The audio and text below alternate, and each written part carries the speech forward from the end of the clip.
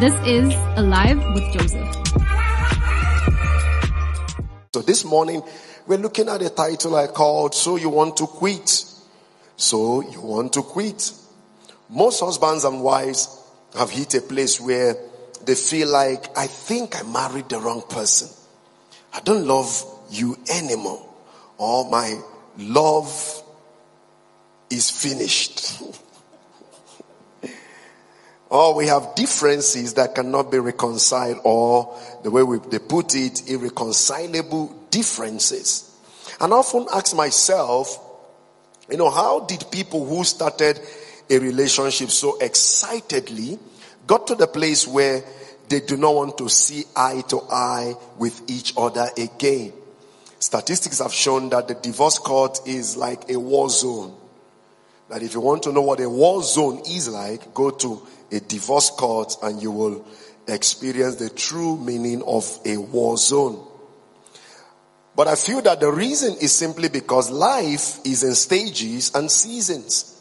And all marriages will go through those stages, will go through those seasons. And if couples ignore those stages and seasons, then they will arrive at a place where they want to quit or they completely quit. Now, do not try to build your marriage based on the image of the society. But your marriage should be on the image of the Word of God, so that you can draw help from the Holy Spirit to enable you, transform you into the image that God has designed for marriage. When you study the book of John chapter 2, verse 1 to 2, the Bible said on the third day there was a marriage in Canaan of Galilee, and the mother of Jesus was there. And Jesus was also invited, and him and his disciples, to the marriage. If you notice very well then, Jesus at this point had not done any miracle. And the first place he shows up to do his first miracle of his ministry was in a marriage ceremony. Why? Because he was simply telling you and I that he prioritizes the marriage. He places value on marriage. Verse 3 to 11 now continues to read. And when they wanted wine, the mother of Jesus saith unto them, they have no wine. Jesus saith unto her, Woman, what have I to do with thee? Mine hour is not yet come. His mother saith unto the servants, Whatsoever he saith unto you, do it. And there were set there 6 water pots of stone, after the manner of the purifying of the Jews, containing 2 or 3 firkins apiece. Jesus saith unto them, Fill the water pots with water. And they filled them up to the brim. And he saith unto them, Draw out now, bear unto the governor of the feast. And they bore it. When the ruler of the feast had tasted the water that was made wine, and knew not whence it was, but the servant which drew the water knew, the governor of the feast called the bridegroom and said, You've changed the order. You've changed how society orders marriage. You've changed it. This is actually not how marriage should be. Marriage should be, the sweet wine must be served first. When people are drunk, you can now serve the tasteless wine. But you have changed the order. You've served us the tasteless wine. Now at the end of the occasion, you're serving us the sweet wine. That sounds like our society, whereby the sweet wine is always served on the marriage day, on the wedding ceremony. The sweet wine, the expensive marriage, is it wedding gown? Wedding gown. The expensive Armani suits, the expensive wedding venues, the ring that is as heavy as a baby on the fingers of the woman, the expensive hairdo, the expensive makeup artist, all kinds of things so expensive that you tend to ask yourself, what is even the budget of this marriage? What is the budget of this wedding? The flowers, the cake is as long as my height, the expensive everything. And it is served on the wedding day. But after the wedding day, actually some marriages crash the night after the wedding day. Why? Because sweet wine is served at the beginning, then at the end, the tasteless wine comes up. So here the man said, You've changed the order. Why did you do that? Why did you do that? Because every man at the beginning doth set forth good wine, and when men have well drunk, then that which is worse is brought forth, but thou hast kept the good wine until now. This beginning of miracles lead Jesus in Cana of Galilee and manifested forth his glory, and his disciples believed in him. I've come to understand that marriage is all about serving each other. It's all about meeting each other's needs. That is, you cannot meet your own needs. If you could have been able to meet your own needs, there would not have been any need for you to be married. You are at the mercy of your spouse to meet your needs. Why? Because of the fidelity you have sworn to each other. The greatest marriage on the planet Earth is two servants who are in love and are willing to serve each other. I repeat, the greatest marriage on the planet Earth is when two servants come together, they are in love and they are willing to serve each other. James Clayton Dobson is an amazing man of God who teaches so much on family. He's also an author. He has authored so many books. If you find this book, read it. So much on family. Listen to what he said. He said, marriage succeeds only as lifetime commitment with no escape clauses. He said, marriage will only succeed when people make a lifetime commitment when they have not made room for escape clauses. And our generation keep having escape clauses for marriages. And because we keep having escape clauses, we will never get to the place where we see two servants who are in love serving each other.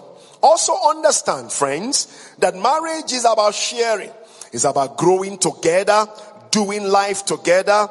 And any marriage or any time any marriage lacks sharing, that marriage is already heading the wrong direction. Why? Because when a marriage lacks sharing, when a marriage lacks serving, then the marriage is already on a dangerous path. That marriage is already on a destructive path. And you must understand that that is not God's mind for us. In the Garden of Eden, the Bible talked about Adam and his wife called Eve. That the Bible said in Genesis chapter 2 that they were both naked and were not ashamed. They were both naked and were not ashamed. What does that mean? Listen, friends, God has created marriage to be the most intimate relationship on the planet Earth. And intimacy is only possible when there is unhindered access. Where there is unhindered access, intimacy is possible. And the Bible says in Genesis chapter 2 that they were both naked and not ashamed. So you must understand that when couples understand that marriages goes through various seasons, various stages, it helps them to be able to manage their relationships better. And they are able to navigate the different seasons of marriage and not quit. Let's take a vehicle, for example. Let's take the Toyota, for example. Let's say I own a brand of car. I own Toyota and I own Toyota Corolla. Now, you discover very well, every time you buy a car, no matter how new or even if it's used car, they tell you it has a service plan. Now, the manufacturer tells you, after X number of kilometers, bring the car in so that we can service the car. If you do not bring it in, sometimes with some manufacturers, you void the warranty or whatever they call it or so. Now they don't want to know whether you forget or not. It's not their business. You must bring it in. Now they say, okay, let's say for example, Toyota Corolla, I own one, 20,000 kilometers, I must bring it in. Sometimes they say you have a service plan of 150,000 kilometers or 5 years, whichever one comes first, or whenever you bring it, you keep servicing it until that time. Some manufacturers will tell you, even if your car does not get to 20,000 kilometers, if it completes one full calendar year, you must bring it in for service. Now, that is the stage. The car looks new. The car is still new. Even when you drive it sometimes and you hit the 20,000 kilometers, we're using that as a case study, and you will discover that you're not even feeling anything. The car is still fine. But the manufacturer's advice is, after 20,000 kilometers, bring it in. No matter how it feels, because we are not dealing with our products based on feelings. Are you understanding me now? Our product is not working based on feelings. It's still feeling good. Yes, we know. But bring it in. We know our products. We know what we have put in our products. So if you ignore the manufacturer's instructions, after a while the car breaks down without any form of warning. And that is what has happened to many marriages. They have been running the marriage without considering the service advice given by the manufacturer, and the marriage breaks down without warning. Why? Service advice has been ignored. What is the manufacturer's service advice? Genesis chapter 2:25. Let's see the service advice. It says, and they were both naked, the man and his wife, and were not ashamed. That is, the nakedness Adam and his wife had, they were in the following level. They were naked in these three levels. Number one, spirit. They were naked in the soul. They were naked in the body, which deals with all aspects of human existence. They were able to completely open up their minds, open up their emotions, open up their hearts, their spirits, and their bodies to each other without them feeling ashamed or having a fear of being judged. And this nakedness gave birth to intimacy. It gave birth to intimacy. Please understand, listen very carefully, friends. Understand that if you and your spouse are not naked and not be ashamed, you cannot achieve intimacy. You cannot achieve intimacy. Intimacy, I'm not talking about sexual intimacy now. I'm talking about genuine intimacy that goes beyond sex. And if you are not naked and not ashamed, you cannot achieve intimacy. Listen, friends, intimacy is not possible in an environment where there is no nakedness. Intimacy is not possible in an environment that is judgmental. So couples can successfully have a great time in their marriage if they will heed to the manufacturer's advice. If they will listen to the manufacturer's advice. What is the advice? Naked and not ashamed. Let's give Jesus our highest praise this morning. And when couples are naked and not ashamed, they give birth to intimacy. Listen, friends, I believe in good marriage. I believe that couple can achieve a great marriage. I believe that two imperfect people can arrive at a great marriage. Listen, a great marriage is not the absence of disagreement or difference in opinion. That's not what a great marriage is. I believe that in spite of our differences, in spite of our disagreements, we can have a great marriage. I've had a great marriage now. Next week, Sunday, will be 17 years in marriage. 17 years in marriage. 17 years in marriage. And we're not going anywhere. I told her your plan A, plan B, plan C, plan D, plan E, plan... until Jesus comes. Then I have no option. I have no any other option. I have no option. 17 years. And I believe that you can have a great marriage. You can have a great marriage. It's not an absence of disagreement. It's not an absence of difference in opinion. But it is two people who have made up their mind to willingly make it work, despite the challenges they may encounter. Understand also that disagreement is normal in a relationship. I and Cordelia disagree, but we do not have to fight each other, kill each other about it. Actually, I've come to love her more now than when we first met. Because the more I've been with her, the more I've learned her, the more I've come to know her, and the more I know her, the more I'm able to honor her, the more I'm able to respect her, the more I'm able to appreciate her like a queen. Why? Because there are things she likes that I don't like. There are things I like she doesn't like. And that is the truth. For example, I like the air condition on, and she doesn't like it. I know how that causes, tension. When she walks into the room, the air conditioner has to go off. And sometimes I endure. Then when she sleeps off, I switch it on. then when she wakes up, she's fighting me. So you see, there are things she likes, there are things I don't like. There are things I like, she doesn't like. Now, we do not have to kill each other. We do not have to fight. It is normal. There must be disagreement. Couples will have disagreement. They will have difference in opinion. It does not make the marriage, it does not mean that the marriage is not a great marriage. A great marriage is not the absence of disagreement and difference in opinion. So disagreements are normal. Couples can have disagreement. But listen, friends, it is how they handle it that will determine if it becomes a compromise or a conflict.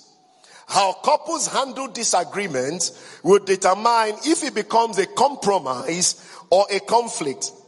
Disagreements are normal, I repeat, between couples. Why? Because you are two different people coming from two different upbringings, and your world view of life is completely different. And so that definitely makes it disagreement is possible. Even twins also have disagreement who came out at the same time from the same mother's womb. How much more two different people who came together, who have lived their lives separately for so many years. But it is how you both react to the disagreement that will determine what happens to the marriage. When couples can no longer achieve nakedness and not be ashamed with each other, the environment becomes toxic. And you can only be intimate in an environment that is created to avoid anger. When you look back at how you got involved, or those who are married now, for how you got involved with your spouse, you did that in an environment that was not dangerous, isn't it? Actually, you'll discover that, when you got involved with your spouse, it was a safe environment. What do I mean by that? You were prudent with your words. You were mindful of her feelings. You knew what she wanted. You were careful to observe what she wanted. Even some of you pulled a chair and she sat down. You bought those flowers. You were mindful. You were prudent. You were attentive. That was what created a safe environment for your husband, your wife, or both of you to be able to open up. If that environment was dangerous, there would not have been any form of anybody opening up. But I've come to understand that when people get into marriage, they start becoming careless. They start saying hurtful things, start becoming exactly the opposite of who they were before they married that person. When you create a toxic environment, your spouse will no longer be confident to share things with you that they know you will use against them. They will no longer be confident. There are many relationships like that where spouses have lost confidence on each other, because when a spouse shares one thing with their partner, they use it against them. Now, when you keep doing that, you are creating a dangerous environment. You're creating an environment whereby your spouse will not be open. You will not achieve naked and not ashamed. You will not be able to achieve that. Your spouse cannot share their feelings with you because they now feel unsafe around you. Your spouse, when you create such environment, your spouse will not be able to open up and be intimate with you. Because when they begin to view you as their enemy, it becomes difficult for them to open up to you. When they begin to see you as someone who will hurt them when they open up to you. And you need to understand that when you do not address these, you create tension and you create limitations around your relationship. Understand that in every great marriage, there are disagreements and misunderstandings. A great marriage is not a marriage that you never disagree. No way. That's not a great marriage. Every great marriage has disagreements, have misunderstandings. And listen to this, friends. If you are in a marriage and you never disagree, it simply means someone is dominating the relationship. That is what it simply means. If you are in a marriage, you never get to disagree. Your spouse never get to disagree with you because they are afraid on your response, it simply means that marriage is a toxic marriage. It simply means there's crisis in that marriage. Understand that the lack of disagreement in a marriage doesn't mean that everything is fine. Lack of disagreement might simply mean that one party has been compromising. And the danger with that is the day the party that has been compromising gets fed up, everything explodes. And they quit the marriage, and you begin to hear, but we didn't see it coming. Have you ever heard such? You see couples sleeping and say, but we didn't see it coming. Yeah, not that it was not there. It's just that they were blind towards what was happening. Disagreement in marriage doesn't mean that one party has to talk down on the other. On you insult and threaten and do all kinds of things and talk to them, make them feel less than who they are. Couples have to be able to process disagreement without damaging each other. I repeat, couples should be able to process disagreements without damaging each other. We should be able to process disagreement without damaging each other. And this is where it has been difficult for most married couples. Most married couples have no role models as well on how to resolve disagreements. They have no role models. Probably they came from a family where the mother was the only person available to raise them, or they came from a family even the father was not present, or the father was, for example, I came from a family where it was a patriarchal, system. I came from a serious patriarchal system. Number one, in West Africa, we're highly patriarchal. Number two, I came from the Igbo tribe where they're highly, in fact, women are treated as properties. So I never saw my dad sit with my mom and resolve disagreement. In fact, there was never disagreement because my mom only takes instructions from my dad. My mom only gets to know what has been concluded when it has been concluded. For example, my dad can meet with the brothers and the sisters when they are finished deciding it. Let's say they want to remove this air condition. They have met and they have decided they will remove the air condition. My dad just enters there and says, we are removing that air condition. And he just moves on. There was never anything like, so most people have no role models on how to deal with disagreements. They never saw their parents deal with disagreements. And as a result, people do not have skill in dealing with disagreement. And when they get into the marriage system, the thing continues on and on and on. So you must understand that couples have a responsibility to be able to deal with disagreements and not damage each other. In marriage, you're allowed to be angry. You're allowed to be angry, but make sure in your anger, you do not sin. Let's look at what Brother Paul says in Ephesians chapter 4, verse 26 to 27. Paul speaking to the Ephesian church, he said, be angry and do not sin. Do not let the sun go down on your wrath, nor give place to the devil. He said, don't deny your anger, because there is nothing wrong with being angry. But do not sin. Even Jesus got angry. The Bible recorded, and he went into the temple and cleared all the money changers and the turtle dove sellers in the temple. Anger is a normal emotion that humans experience. Understand that you never become so spiritual that you never get angry. And no matter your level of spirituality or spiritual maturity and emotional intelligence, you are going to get angry at some point. Suppressed anger is dangerous and it can be very disastrous. Learn how to deal with your anger. Don't feel guilty about your anger. I'm not saying that anger is necessarily right, but when it comes, learn how to deal with it. Learn how to deal with it.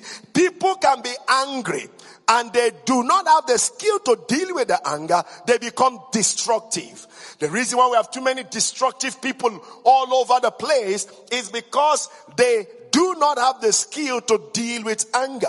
And that is why staying in Christ is very necessary. Because friends, when you are in Christ, the Holy Ghost helps you to manage your emotions. People can be angry because of the following reasons. Number one, someone can be angry because they were violated. Someone genuinely violated you. That can create anger. That can create anger. Pastor Cody was sharing with me yesterday, in the program for diarrhea, when the ladies were sharing how most of them were violated. Now, that can create anger. Because they were genuinely violated. And yes, it can create anger. Number two, you can also be angry because of ignorance. Ignorance creates anger. In the early stages of our marriage, most of my anger was based on ignorance. Because I didn't understand how a woman functioned, and Cordelia was perfectly a normal woman, nothing wrong with her. But because of lack of ignorance, I became angry. But the more I began to deal with knowing, began to deal with ignorance, I began to love her better. Because why? The more you know, the more you are able to deal with anger. Ignorance creates anger. Number three, people are angry because of immaturity. Number four, unrealistic expectations produces anger. Number five, when you are stressed, it produces anger. Number six, fear causes anger. When you feel you have lost control, anytime you feel you're no longer in control, it produces anger. And you need to be careful. You cannot be in control of everything. You cannot be in control. Sometimes you need to lose control. You need to lose control sometimes so that God can carry you himself. You cannot be in control all the time. So when people fear causes anger, and the reason for fear is when someone feels that they are no longer in control.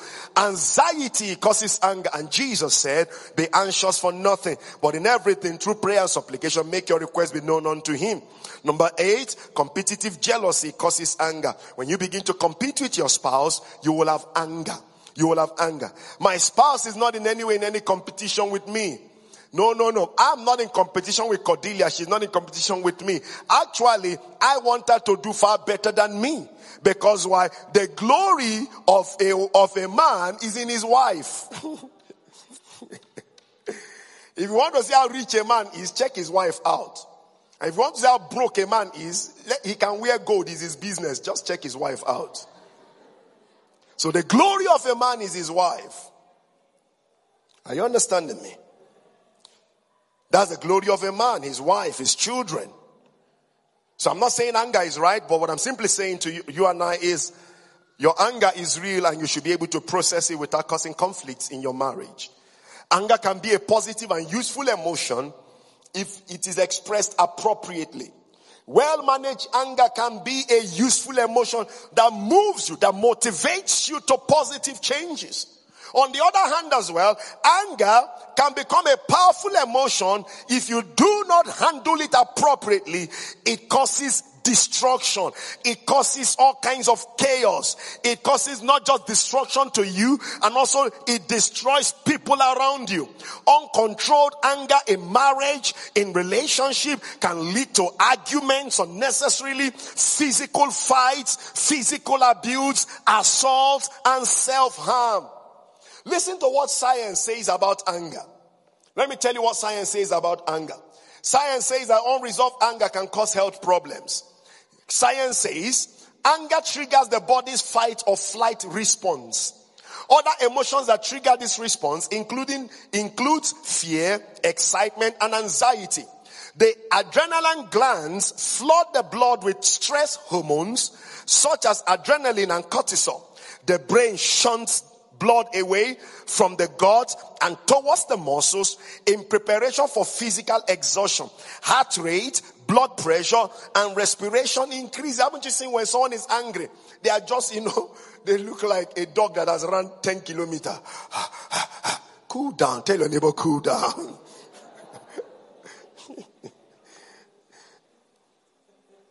Amen. The body temperature rises. You do not have corona, it's anger. The skin perspires. The constant flood of stress chemicals associated with metabolic changes that go with that it causes constant flood of stress chemical that is associated with metabolic changes. Stress chemicals. And that is what happens when you have unmanaged anger. And it can eventually cause harm to different parts of your body and different systems of your body. Let me give you some of the short and long-term health problems. The reason I'm sharing this so that you can see also that in as much as you're getting angry, you're also killing yourself physically. You're killing yourself. You need to be careful. You're killing yourself. You're killing yourself. Some of the short and long health problems that have been linked to unmanaged anger includes headache, digestion problems such as abdominal pain, insomnia, increased anxiety, depression, high blood pressure. Could it be your high blood pressure is anger? Skin problems, you've used all kind of skin things and nothing is changing on the skin. Could it be your eczema is as a result of anger? Heart attack, stroke. Those are some of the challenges that people who get angry have on their health. So a dysfunctional marriage is a marriage where emotions are not allowed to come out. In a dysfunctional marriage or relationship, you can't be real. You can't express emotion. You can't voice out how you feel. And we do not want to find our marriages, our relationships in such state where, your partner cannot voice how they feel. They are afraid of you. They just are afraid of you. I've seen women whose husbands are afraid of them. So I'm not talking about men now. I'm talking women whose husband, the woman is a lioness in the house. When the husband remembers her, he goes to Shebin and sits. She's just crazy all over the place, man. Have you watched Madia's movie? There's this woman, one tall woman like this. I've forgotten her name, I don't know. But one tall woman, she's crazy. The husband's name was Marcus. That woman is crazy. Marcus.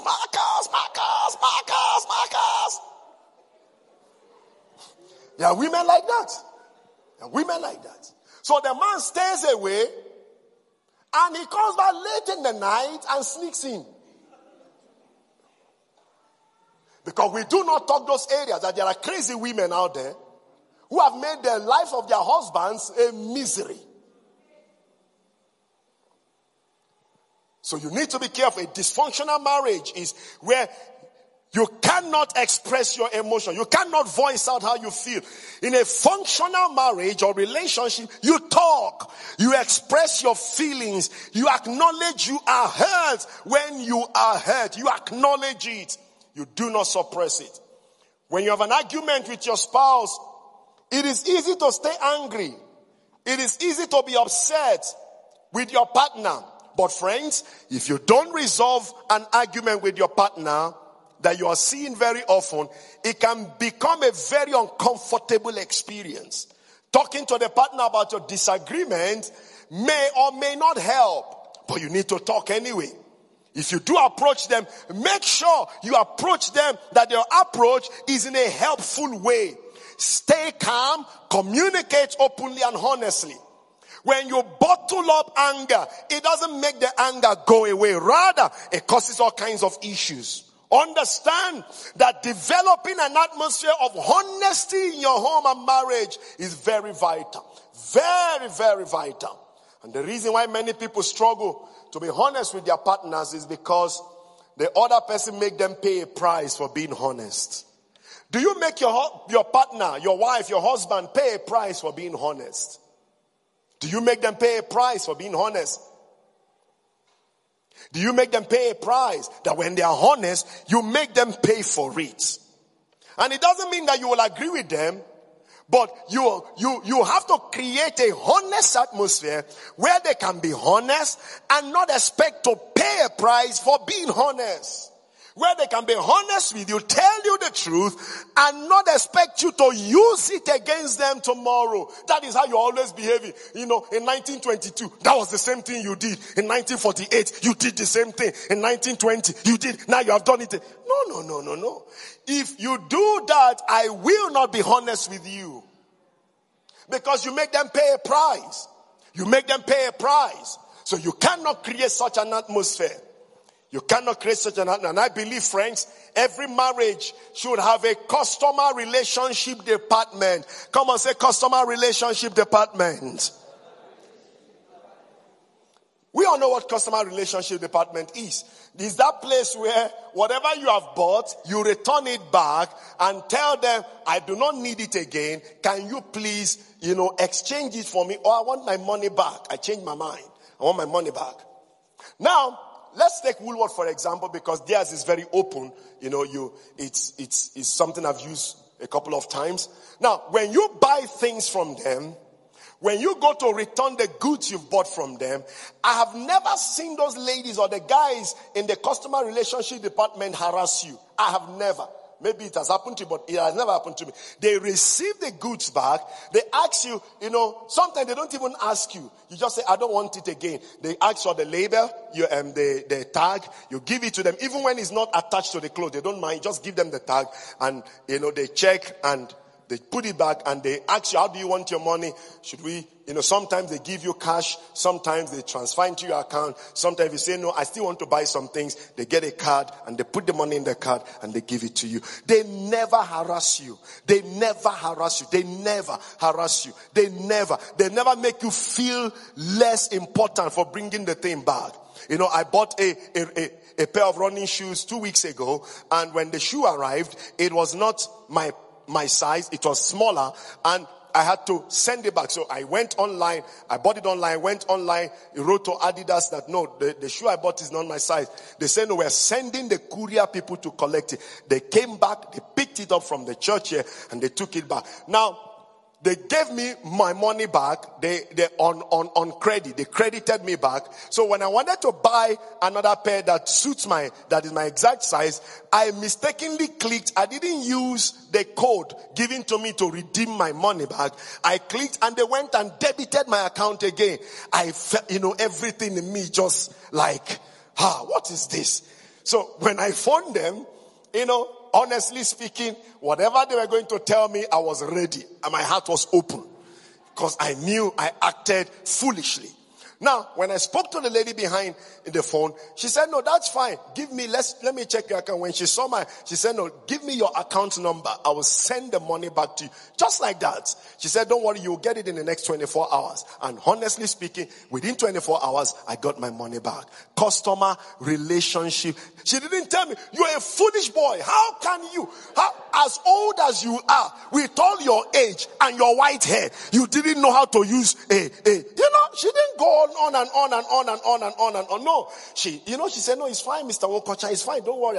You'll get your money back in 24 hours. I said, I'm really sorry. He said, no, don't be sorry, and she continued. Listen, friends, every marriage must have customer relationship counter. You must have customer relationship department. You must. You don't talk down on your partner for them messing up. You go out of your way to resolve any issue you may have with the goods. The same way those in the customer relationship department go out of their way to resolve whatever issue you may have. You must have that in your family. Listen, friends, when your partner tells you, I do not like this, you must find a way to resolve it. You do not make excuses for repeating the same thing your partner has brought to your attention. You don't tell them, well, you must grow up, you must man up, no, don't do that. Do not do that. When your partner tells you, let's use the shirt for example, I do not like how you use the shirt to hit me. Don't do that again. You say, no, grow up, I'm just playing, grow up, and you do it again. That shows that your customer relationship is zero. Because I'm bringing to your attention something I do not like how you are treating me with. And you repeat it again and again. And you're telling me to go. No, I refuse to grow up. You stop it. You stop it. You stop it. Don't do that. So we must have that in our relationship. Your spouse should be able to come to you and tell you what they don't like, and you go out of your way to fix it without you judging them or harassing them or intimidating them or making them feel less of themselves. Anger should be allowed to be legal in your family, but don't use anger to justify sin. according to Ephesians chapter 4 verse 26. One thing I've come to discover as I close this morning, one thing I've come to discover is every marriage falls into one of these four categories. Every marriage on the planet Earth falls into one of these four categories. Number one, the people in a marriage that knows what to do and they have the will and willingness to want to do it. There are marriages in this category. People in the marriage know what to do and the partners have a will and willingness to want to do it.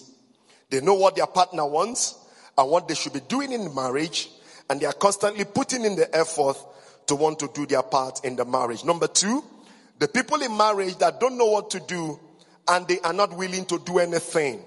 These kind of people know what their wife wants, what their husband wants,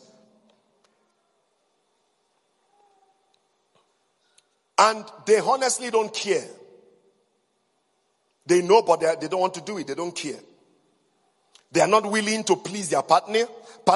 And you must understand, actually, I've come to discover that this kind of people keep doing the opposite. They do exactly the opposite of what they should be doing. Number three, the people who know what their partner wants, but they don't want to do it. They have the knowledge of what should be done, but because they are angry, they are upset. As a result, they are not willing to do it. The second one is people in marriage that know what to do and they are not willing to do it. This one now, they know what their partner wants and they don't want to do it. Those ones are not willing to do it. These ones are angry, and because they are angry, they don't want to do it. So they feel that me not doing it, I'm punishing my partner for not doing it. Number four, they want to do, but they don't know what to do. So they are constantly doing the wrong thing. Now this group of people have a lack of knowledge problem because they have the willingness, but they don't know what to do. They have zeal without knowledge. Now can I ask you this morning, what category is your marriage or relationship at? And what are you going to do about it? Where have you found yourself? Where are you? At what level are you? Are you in a place where you are not so upset and so angry with your partner that even though you know what to do, you're refusing to do it because you feel that you're punishing them? Are you the type that you have zeal without knowledge? You constantly do the wrong thing. You constantly do the wrong thing. And you should be learning so that you do the right thing, so that your willingness will accompany doing the right thing. Or are you the type that, you just don't care? You just don't care. You have no willingness. You're not willing to please your partner. You're doing opposite of what you should be doing. Or are you in the first category? And if you're in the first category, you need to continue to do it. Don't drop the ball. Continue doing it. Continue doing it. Continue doing it. Keep doing it. Keep doing it. Because you're becoming a role model to the next generation. Now, I'm going to give everybody here an assignment, particularly the married couple. I'm going to give you an assignment for this week. The first assignment is, I want you and your husband or your wife to pray together every day for the next 7 days. And if you're a single parent, please, you can pray together with your children. But Pastor, my husband doesn't come to church. I didn't say if he comes to church or not. And if you're in a relationship that is leading to marriage, in a courtship, you must pray together with your spouse. Come to church, not in your bedroom. You must come to church and pray together. Because no successful prayer happens in the bedroom. So you must come to church and pray together. But there must be prayer for the next 7 days. Listen, your husband doesn't believe, he goes to sleep, just kneel next to the bed and start praying. Start praying. As you're praying, put your hand on his legs and be praying, Jesus. Listen, because you are praying, he won't remove your hand.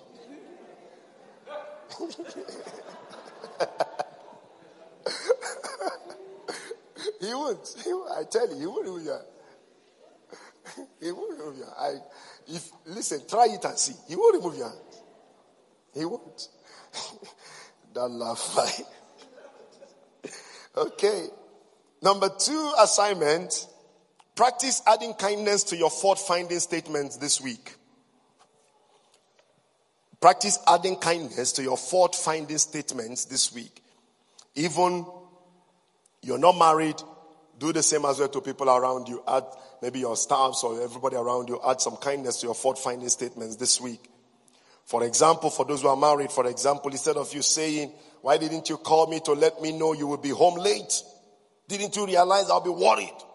Rather say, I got so worried when you didn't get home early. Please, could you call to let me know you are going to be late next time? So add some kindness to your fault-finding statement. Number 3, avoid broad negative statements that exaggerate the seriousness of a situation and totally undermine your spouse's effort. That is, practice making constructive statements and ensure that your tone of voice and facial expression support your agenda. Your tone of voice and your facial expression must support your agenda. The last one, and we pray and go home, is assess your motive. In assessing your motive, 2 categories. In assessing your motive, number 1, do you act out of genuine concern in assessing your motive? Or, number 2, are your words and actions designed to hurt and belittle your spouse? Do you act out of genuine concern towards your spouse? Or do you deliberately structure words and you carry out actions that hurt your spouse and belittle them? And if you find yourself in the second one, where you constructively, you carefully do that, you make sure that your words they hurt your staff and your spouse and belittle them, then this is what you must do. You must repent, you must apologize to them, and you must make amends. What do I mean by making amends? You need to stop doing it. You need to stop doing it. You need to apologize. You need to repent before God.